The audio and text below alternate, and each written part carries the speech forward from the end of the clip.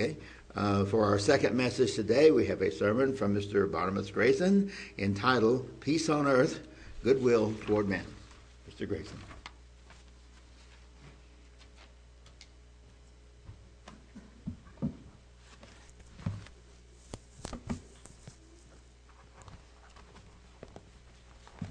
Waiting for the green light. I don't guess it's going to get any greener though.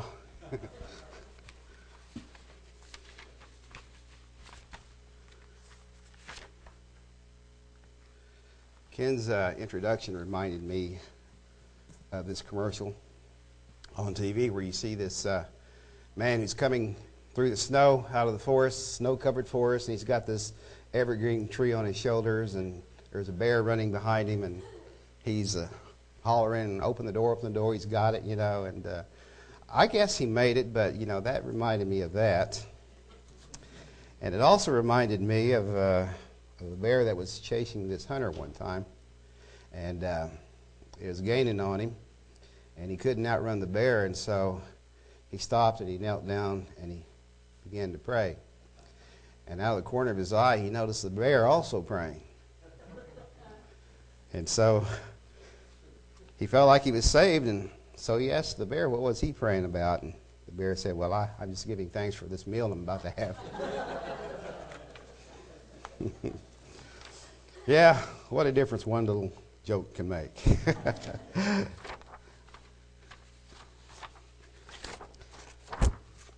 I know you're probably familiar with this little symbol here. What does it mean to you? Peace, yes, peace. Peace. Titled the message, of course, is Peace on Earth, Goodwill Toward Men. It was probably back in the 1960s, I think it was. It was the 60s. It's been a long time for me anyway, but that was the symbol of peace. And that symbol came about as a growing response to the growing threat of nuclear war. And that is why we really need peace on earth and goodwill toward men, and nations and diplomats go about it in various ways. But there came a campaign for nuclear disarmament. And so they needed a sign or a logo to symbolize that, that would represent that effort of nuclear disarmament. So in 1958, there was one design that stood for nuclear disarmament. Of course, you can probably trace the symbol all the way back to other ancient symbols. But this is what they settled on. And it came to be a symbol for peace, as there are other symbols that we see around us that stand for the symbol for peace. And as I understand it within this circle, on board ships, the sailors, they have this way of communicating with ships across the way by giving these signals. I can't think of the word for you. Yeah, that's it, semaphore. I was thinking pinafore. That's why it didn't come up on my... It gave me something else about a fashion design or something. So, yeah, it was something like that. Yeah, semaphore. And anyway, the way they came about that as a symbol was it was for nuclear disarmament. The semaphore for D was when you stood straight. The flag's down to your side. This meant for the letter D. And you can spell the alphabet, in different ways. And that was for D. And when it was spread out, that stood for N, nuclear disarmament. So you have the D and the N. Yeah, the N. Peace on earth, goodwill toward men. I see I have it's probably about, we got about 65 minutes, 70 minutes till 3 o'clock, so I should have plenty of time to finish this. Didn't think I would, but I'll try to, get everything said before it freezes. Made me think of another word I shouldn't use, Peace on earth, goodwill toward men. As you know, at this time of year, there are many who are in the so-called Christmas spirit.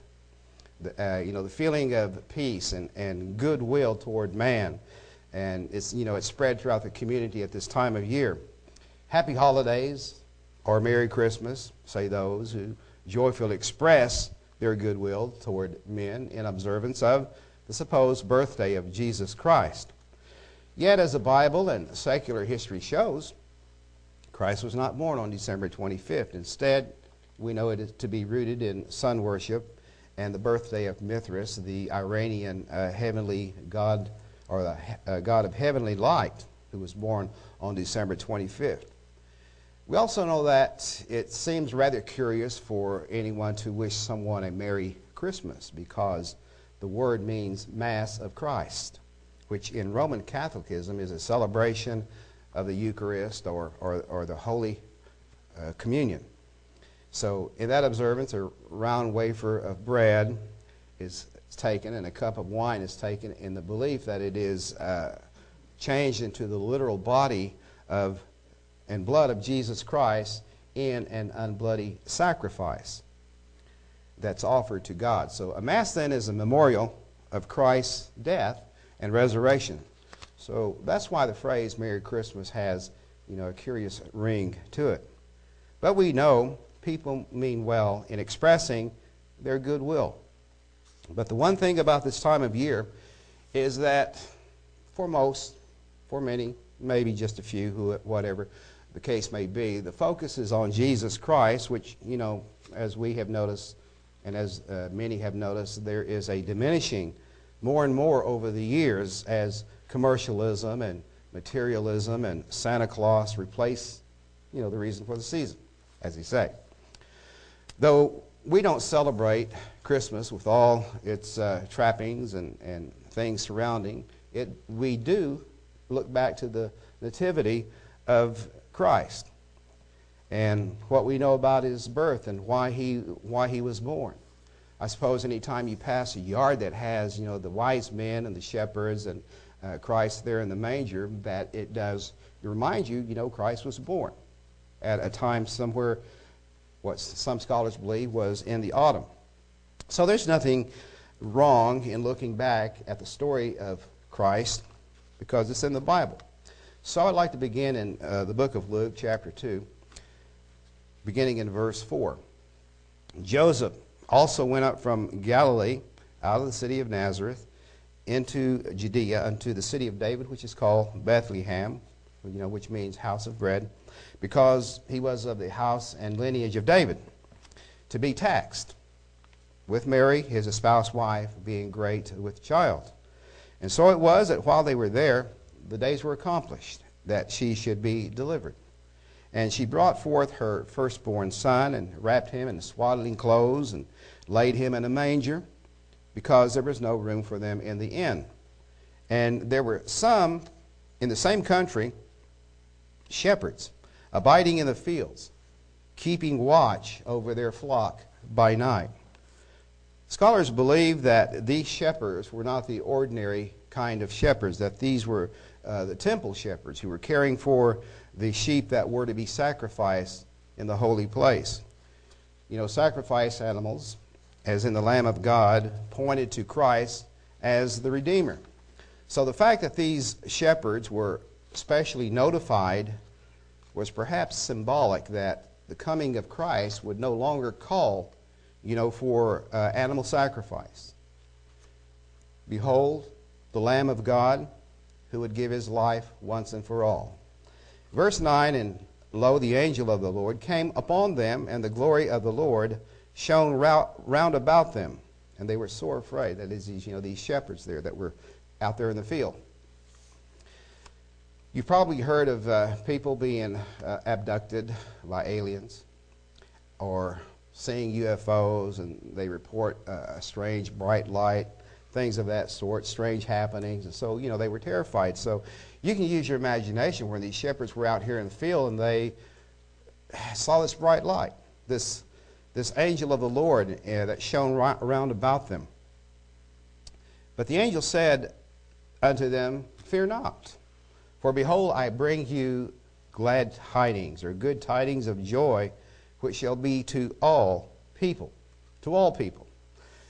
Now, as shepherds tending the flock, and you might have to picture yourself in their place. Here you are watching over sheep, and you know that you've got to keep them healthy, you've got to feed them, you've got to care for them, you've got to water them, and so on. And yet at the same time, you looked at these animals that they were there in order to provide for life, and when they were offered as sacrifices to provide for life and forgiveness of transgressions.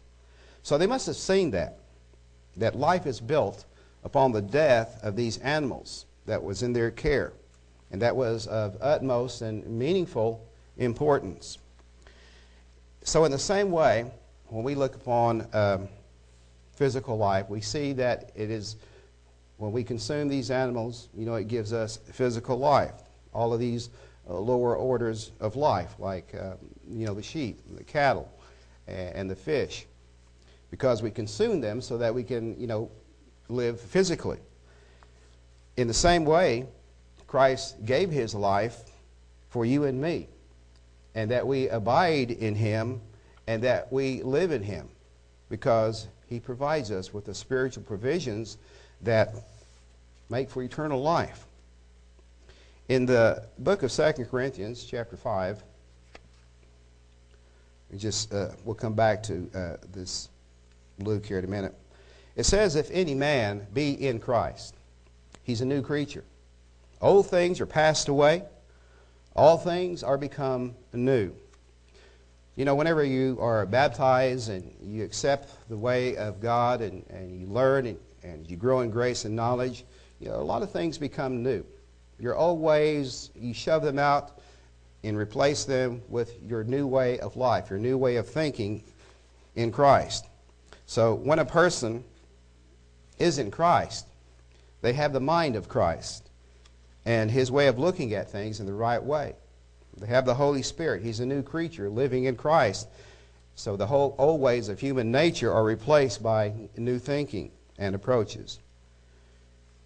Next verse, and all things are of God, who has reconciled us to himself by Jesus Christ and has given to us the ministry of reconciliation. And so we see how God has reconciled us to him through the life of Jesus Christ. So all things are of God. Verse 19, to wit, that God was in Christ.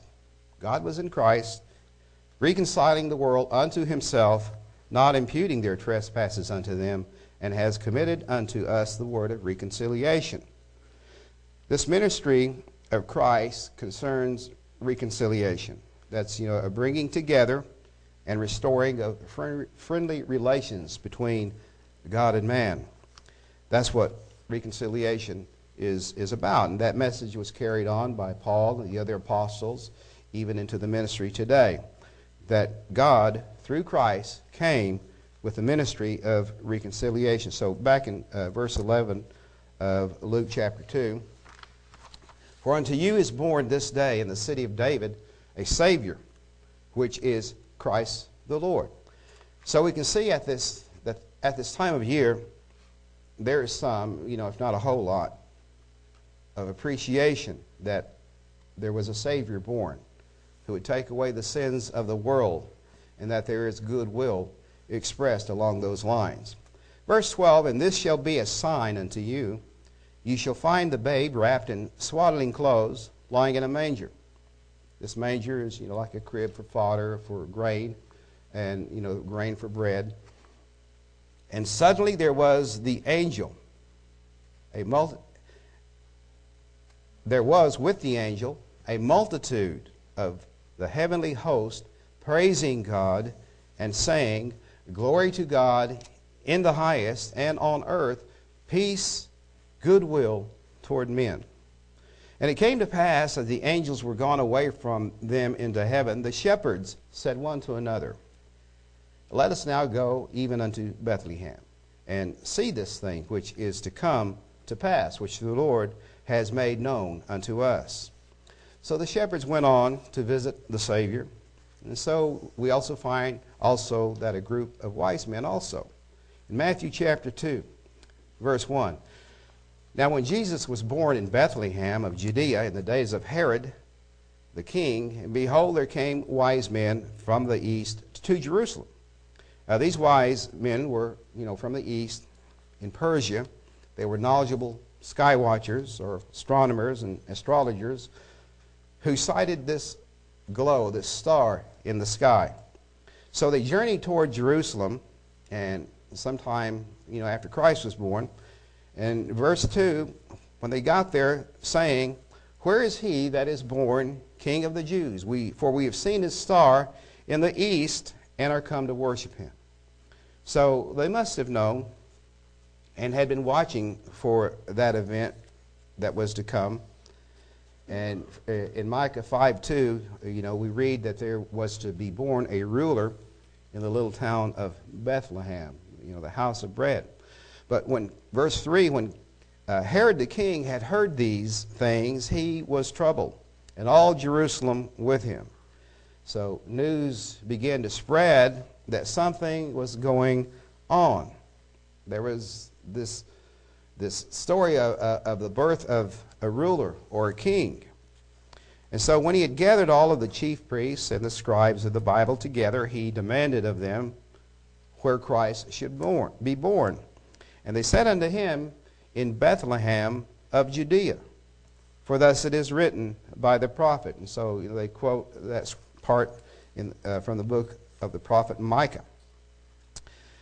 "And you, Bethlehem, in the land of Judah, are not the least among the princes of Judah, for out of you shall come a governor that shall rule my people Israel." Then Herod, when he had privately called the wise men, inquired of them diligently what time the star appeared. So he was asking them all kinds of questions, wanted to know the ins and outs of this sighting and what they thought about it and why they were there. And so verse 8, he sent them to Bethlehem, and he said, "Go, search diligently for the young child, and when you found him, bring me word again, that I may come and worship him also." So when they had heard the king, they departed, these wise men, and lo, the star which they saw in the east went before them, till it came and stood over where the young child was. So this star must have, and it's only in the way I picture it, they must have appeared to them this bright, shining orb, a light like the celestial objects that they were, familiar with looking at when they looked into the heavens, seeing in the sky, but it was quite different. And we see that this star was actually a messenger of the Lord, because we see where it led them until it stood over the place where Christ was. Verse 10, "And when they saw the star, they rejoiced with exceeding great joy. And when they were come into the house, they saw the young child with Mary, his mother, and they fell down and worshipped him. And when they had opened their treasures, they presented unto him gifts, gold and frankincense and myrrh." So at this time of year, when we're in the middle of this Christmas season, the spirit of Christmas, and so on, we know the truth about those things. But there are symbols there that really root from sun worship and Baal and Mithras. But like the star that you might see someone decoratively put over one of these places, the manger and so on, they all can't help but remind us of the true story of Jesus Christ and his birth. And when we look at frankincense, that's a high quality perfume oil or an incense. And just like the expensive colognes and perfumes of today, it was a part of that. And so when you go to some of these big department stores and you see colognes in there, you see some that are really pricey. I settle for usually a can of Right Guard, but sometimes I might get a gift that might be expensive. I put on some cologne the other day, and there's you got to put on the right amount.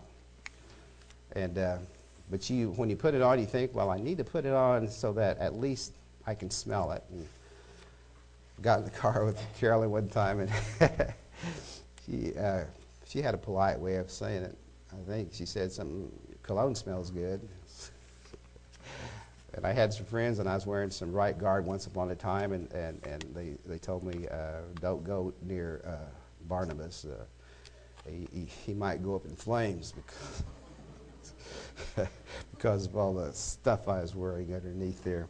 But anyway, this frankincense was, very valuable perfume oil. At the same time, so was that myrrh, a valuable oil that was also used in medicines, as ointments as well as incense and perfumes. So when Joseph and Mary and the babe went off to Egypt, I think they may have had a popular brand of cologne that Joseph was able to sell and get along in Egypt, popular among the Egyptians. So being warned of God, verse 12, in a dream that they should not return to Herod, they departed into their own country another way. And when they were departed, behold, the angel of the Lord appeared to Joseph in a dream, saying, Arise, and take the young child and his mother, and flee into Egypt, and be you there until I bring you word. For Herod will seek the young child to destroy him.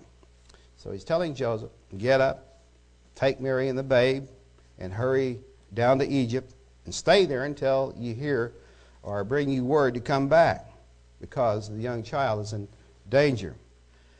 And those gifts that were presented to Christ at that time came along at an opportune time, because that financed their way to Egypt and while they were there.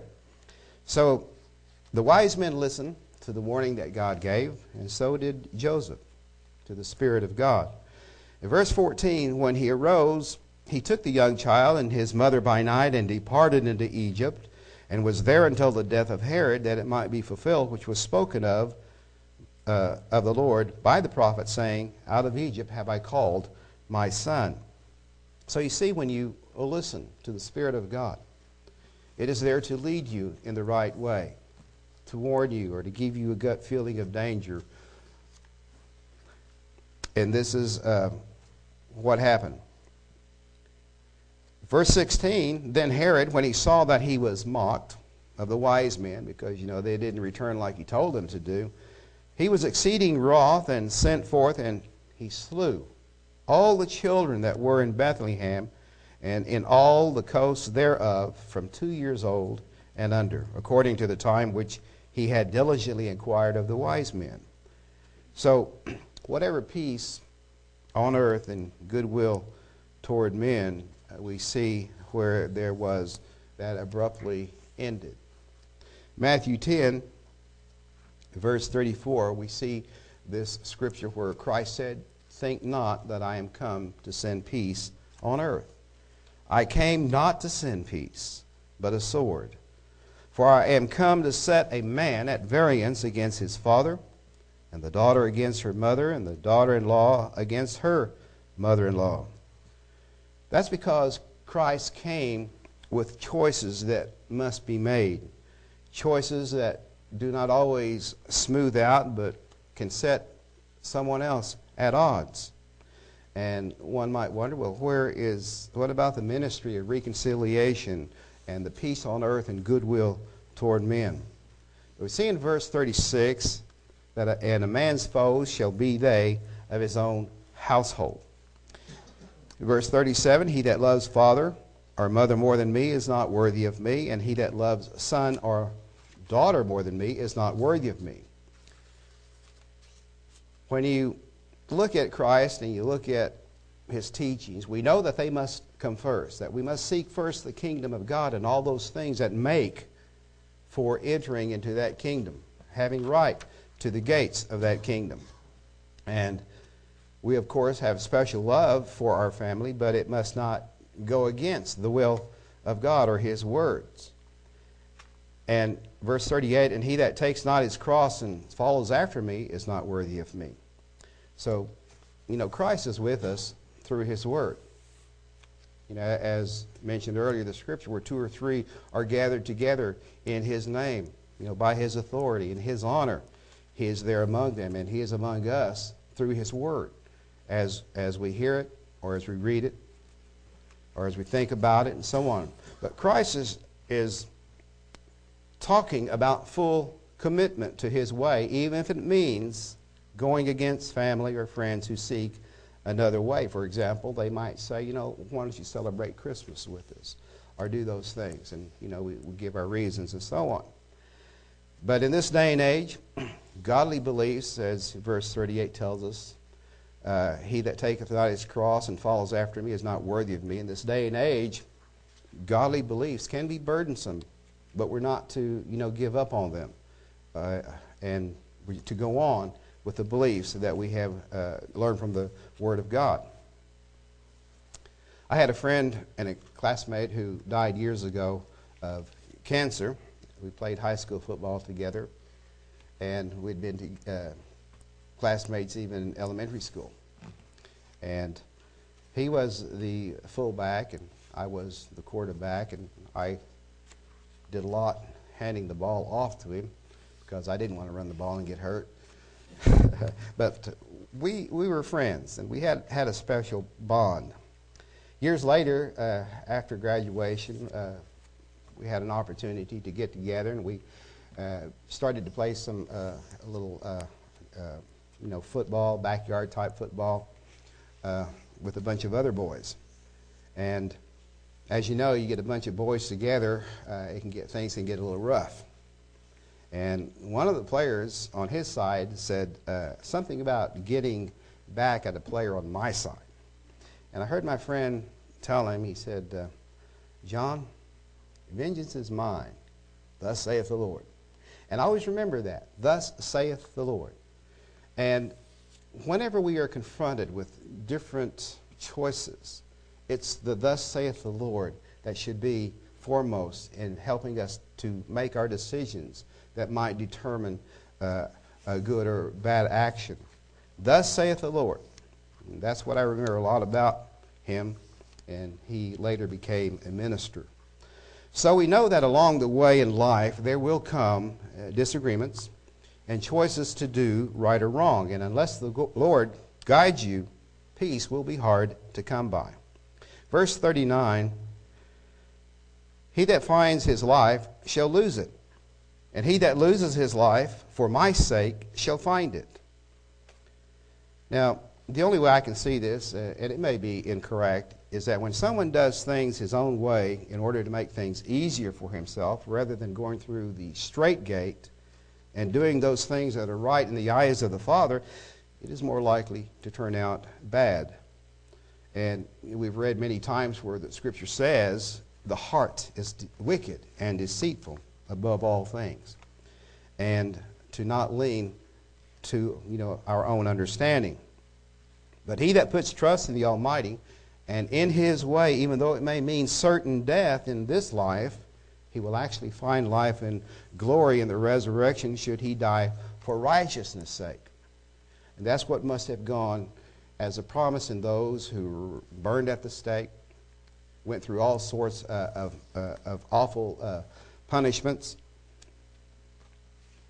because we know that there were many in history who have not given up the faith or recanted it, but were martyred for Christ's sake, knowing that they are dying for his glory and righteousness and for the kingdom to come. So the message of Christ is one that does not bring earthly peace, because it can stir up opposition just as it did when Christ was born. But in this life, we're to be harmless as doves and wise as serpents, and not cast our pearls before the ungodly, lest they turn and rend us. In Luke 18, verse 9, he spoke this parable unto certain which trusted in themselves that they were righteous, and despised others. Verse 10, 2 men went up into the temple to pray, the one a Pharisee, and the other a publican. The Pharisee stood, and he prayed thus with himself: God, I thank you that I am not as other men are, extortioners, unjust, adulterers, or even as this publican. Sometimes in our heart we compare ourselves with others, thinking wrongly that we are better than they, but we must, not do that. What we should do is, before we think that way, is to compare ourselves with Christ, who seeks to reconcile us to the Father by being meek, by being humble and gentle and forgiving and loving and compassionate. But here was this Pharisee who said, he's self-righteous and all, verse 12, I fast 2 times in the week. I give tithes of all that I possess. But the publican, standing afar off, would not lift so much as his eyes unto heaven, but he just smote upon his breast, saying, God, be merciful to me, a sinner.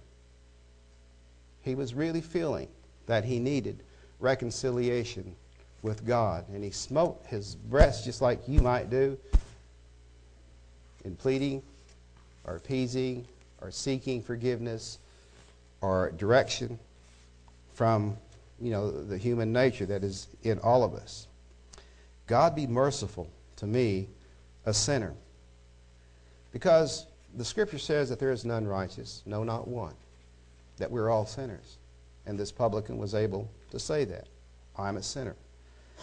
I tell you, in verse 14, this man went down to his house justified rather than the other. For everyone that exalts himself shall be abased, and he that humbles himself shall be exalted.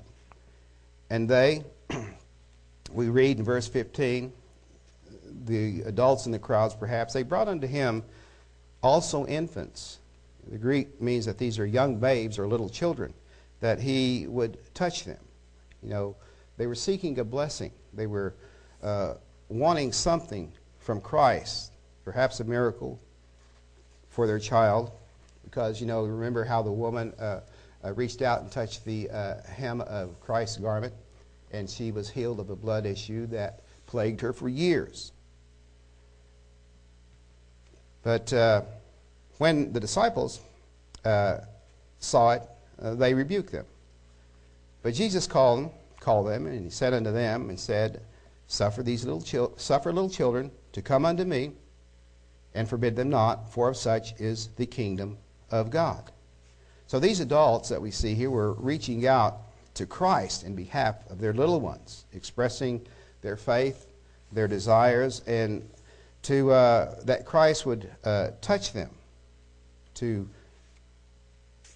put their arms around them, to bless them. Because there are many people who do not have peace in their lives, and we're to be like little children. Because as little children, sometimes we get ourselves into trouble, and we do not have peace.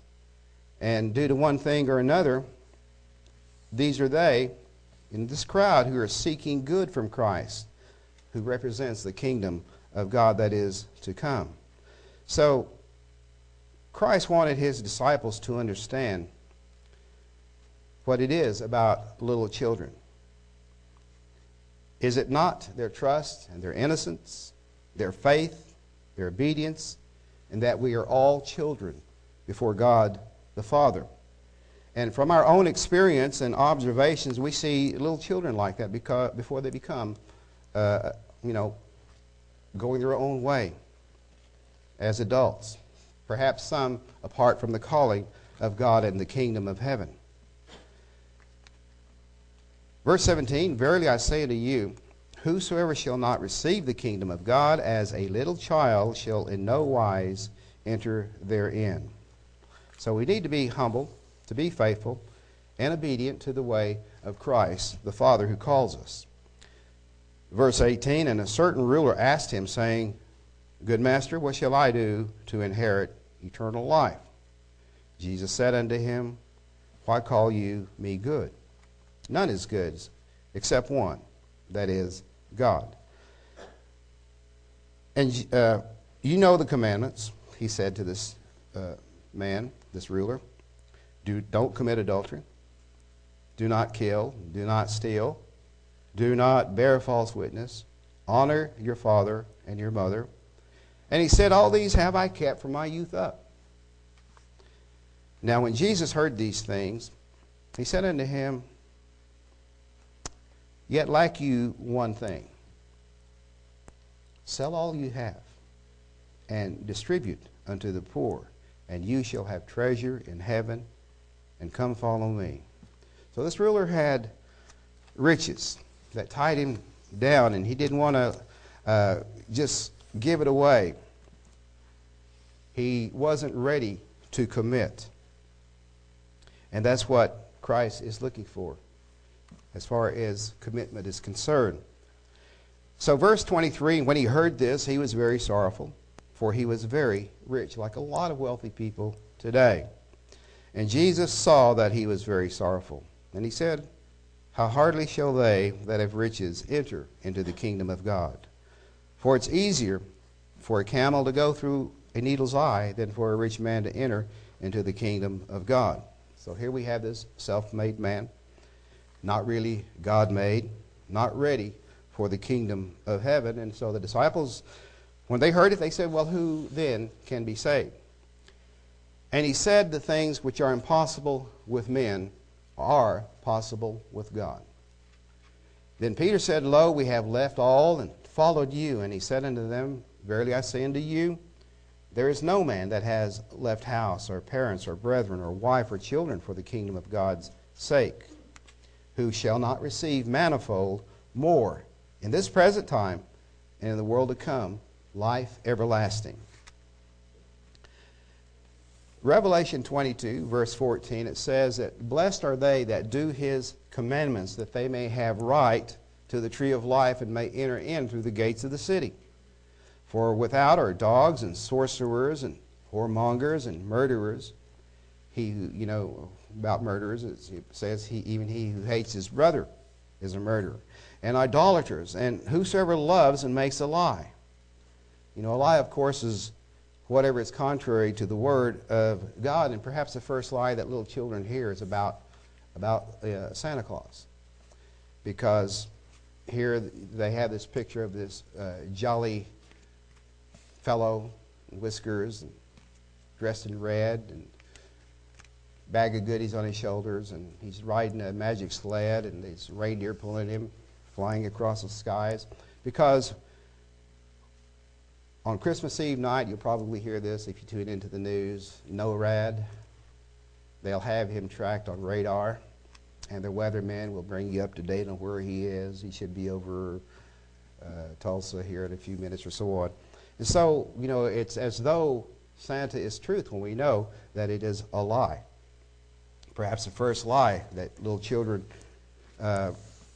believe in. Of course, little children get over it.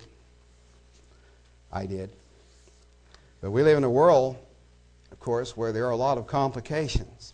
And we know, people are just complicated creatures.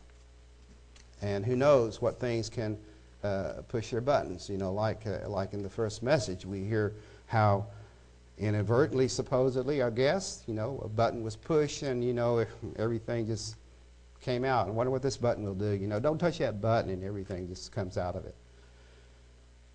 Human judgment, of course, can turn out to be hasty and revengeful, and reconciliation can fall by the wayside if God is left out. In the book of Samuel, chapter 25, we see where David had sent some chosen men to ask this great ranch owner by the name of Nabal for some food for his men. After all, David and his men had done some favors for Nabal and his men, but Nabal sent them away with nothing. And it angered David. So he had his men get their weapons, and they would attack Nabal's herdsmen while they feasted. So Nabal's men, they went to Abigail. So Abigail, Nabal's wife, took food to David's men, and along with a humble apology for her husband's rude behavior toward David. Verse 13, David said unto his men, gird you on every man his sword. And they girded on every man his sword. And David also girded on his sword, and there went up after David about 400 men, and 200 abode by the stuff, stayed by the stuff. But one of the young men told Abigail, Nabal's wife, saying, look, David sent messengers out of the wilderness to salute our master, and he railed on them. But the men were very good to us, and we were not hurt, neither missed we anything as long as they were conversant with them, and when we were in the fields. They were a wall unto us, both by day and night, all the while we were with them, keeping the sheep. Now therefore, know and consider what you're going to do, what you will do. For evil is determined against our master, and against all his household, for he is such a son of Belial that a man cannot speak to him. Then Abigail made haste, and took 200 loaves, 2 bottles of wine, 5 sheep ready dressed, and 5 measures of parched corn, and 100 clusters of raisins, and 200 cakes of figs, and laid them on asses. And she said unto her servants, Go on before me. Behold, I come after you. But she didn't tell her husband Nabal. Now, David's reaction to Nabal's insult was, of course, anger, which was understandable, but not justified. But the more he thought about what Nabal had said, the angrier he became, and the more justified he felt in taking revenge. As one commentator said about that incident, that there are times when some incident serves as a last straw. And that's when we need the perspective that Abigail brought to David. And God's word was heard and understood through her. Verse 32, David said to Abigail, Blessed be the Lord God of Israel, which sent you this day to meet me. And blessed be your advice, and blessed be you, which have kept me this day from coming to shed blood and from avenging myself with my own hand. So David was kept from acting hastily and revengefully. So God sent his spirit. He sent his spirit of love and understanding. God knew David, that he was a man after his own heart. And this, in a way, was like a test toward David through Abigail. But it must have been predictable because David chose rightly. In Philippians 1, verse 9, well, let me back up to 1 Corinthians 2, I think it is. I'll just read there. 1 Corinthians 2 and verse 12. Now we have received not the spirit of the world, but the Spirit which is of God, that we might know the things that are freely given to us of God. We know those things that make for peace, those things that make for righteousness, that's in His Word and can come through us through the power of the Holy Spirit that is in us. And so in Philippians 1, we need to know these things. Verse 9, And this I pray, that your love may abound, yet more and more in knowledge and in all judgment, that you may approve things that are excellent, that you may be sincere and without offense till the day of Christ, being filled with the fruits of righteousness, which are by Jesus Christ unto the glory and praise of God.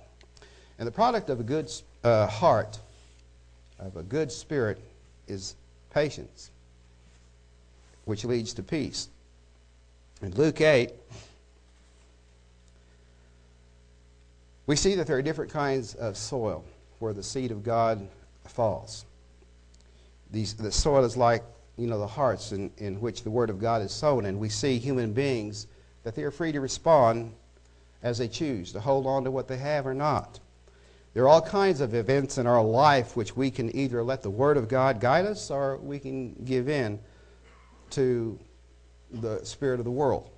In verse 15 of Luke 8, But that on the good ground are they, which in an honest and good heart, having heard the word, keep it, and bring forth fruit with patience. Like a farmer who plants his crops, he has a season of waiting to see the full growth of that crop to grow. But in the meantime, there's watering and weeding to be done and harmful insects to be gotten rid of. But we know that this is speaking of our attention, that we should go against human nature and plant the seeds of the Holy Spirit in our life by overcoming evil with good. And it takes time, and it takes commitment, and it takes faith to see the result. Ephesians 4, verse 1. I therefore, the prisoner of the Lord, beseech you that you walk worthy The Greek word is axios. It means, balance of scales. Walk in balance. That is to be balanced in our way of life, of the vocation wherewith you are called. And we see that falling in the next 2 to 6 scriptures are qualities, they're virtues that are fundamental to keeping the unity of the Spirit. That in verse 2, with all lowliness and meekness, with long suffering, forbearing one another in love, endeavoring to keep the unity of the Spirit in the bond of peace. There is one body and one Spirit, even as you are called in one hope of your calling, one Lord, one faith, one baptism, one God and Father of all, who is above all, and through all, and in you all. In verse 15, as I read earlier, but that on the good ground are they which in an honest and good heart, having heard the word, keep it and bring fruit forth with patience. Verse 7, but unto every one of us is given grace, according to the measure of the gift of Christ. Wherefore he saith, when he ascended upon high, he led captivity captive and gave gifts unto men. Skip these parenthetical parts and just drop down to verse 11. And he gave some apostles, and some prophets, and some evangelists, and some pastors and teachers, for the perfecting of the saints, for the work of the ministry, for the edifying of the body of Christ, till we all come in the unity of the faith and of the knowledge of the Son of God, unto a perfect man, unto the measure of the stature of the fullness of Christ, that we henceforth be no more children, tossed to and fro, and carried about with every wind of doctrine, by the sleight of men and cunning craftiness, whereby they lie in wait to deceive. But speaking the truth in love may grow up into him in all things, which is the head, even Christ, for whom the body, whole body, fitly joined together and compacted by that which every joint supplies, according to the effectual working in the measure of every part, makes increase of the body unto the edifying of itself in love. So it's up to us to decide whether, we follow the pull of the old sinful carnal self or the new creature's pull toward righteousness. We make for things that follow peace. God does not force us to be godly, but if we choose to be godly, then God will enable us. Nothing is impossible with God. Wherefore, verse 25, putting away lying, speak every man truth with his neighbor, for we are members one of another. Be ye angry and sin not. Let not the sun go down upon your wrath, and neither give place to the devil. Like instances where, you might put away lying. Sometimes you might be talking to someone, and they will catch themselves and say, well, maybe I better not say that, because I would be lying. And so, that's the Spirit working. And that's how the Spirit of God enables one to do the right thing, to not only maintain peace between him and God, but also others. We know that one of the devices of the devil, of course, is to sort of wedge his way into our thinking. And, once it begins, once something starts, and, the fire grows. 1 Peter 2. Let's look at verse 22. We're to be as Christ.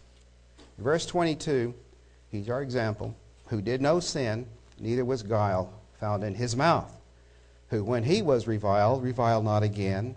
When he suffered, he threatened not, but committed himself to him that judges righteously, who his own self bare our sins in his own body on the tree, that we, being dead to sins, should live unto righteousness, by whose stripes you were healed. Hebrews chapter 12. No chastening, verse 11, for the present seemeth to be joyous, but grievous. Nevertheless, afterward it yields a peaceable fruit of righteousness unto them which are exercised thereby. Wherefore lift up the hands which hang down, and the feeble knees, and make straight paths for your feet, lest that which is lame be turned out of the way, but let it rather be healed. Follow peace with all men and holiness, without which no man shall see the Lord. Looking diligently, lest any man fail of the grace of God, lest any root of bitterness springing up trouble you, and thereby many be defiled. We know from Scripture that all of sin comes short of the glory of God. There is none perfect. But peace is, we see, is one of the fruits of the Holy Spirit. It gives inner calm. We can exercise peace when we're driving down the highway when there's cause to be mad at someone who might cut you off. You remember the song, as appropriate to us when we look at peace. The song says, "Let there be peace on earth, and let it begin with me." Matthew 5:9, we know Scripture, "Blessed are the peacemakers, for they shall be called the children of God." Now, Romans 14 now, verse 19. "Let us therefore follow after the things which make for peace, and things wherewith one may edify one another."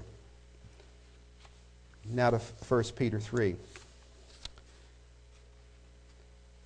"Finally, in verse 8, be of one mind, having compassion one of another, love as brethren, be pitiful, be courteous, not rendering evil for evil, or railing for railing, but contrariwise blessing, knowing that you are thereunto called, that you should inherit a blessing. For he that will love life and see good days, let him refrain his tongue from evil, and his lips that they speak no guile. Let him eschew evil, and do good. Let him seek peace, and ensue it. For the eyes of the Lord are over the righteous, and his ears are open unto their prayers, but the face of the Lord is against them that do evil." Peace on earth, goodwill toward men. And I'll close with this final scripture that we looked at in Luke chapter 2, verse 14. "Glory to God in the highest, and on earth peace, goodwill toward men." And this is the joy of reconciliation for which Christ was born. That is God's goodwill toward men and peace on earth. First, among the saints of God today, and then in the kingdom to come when peace is established on the earth.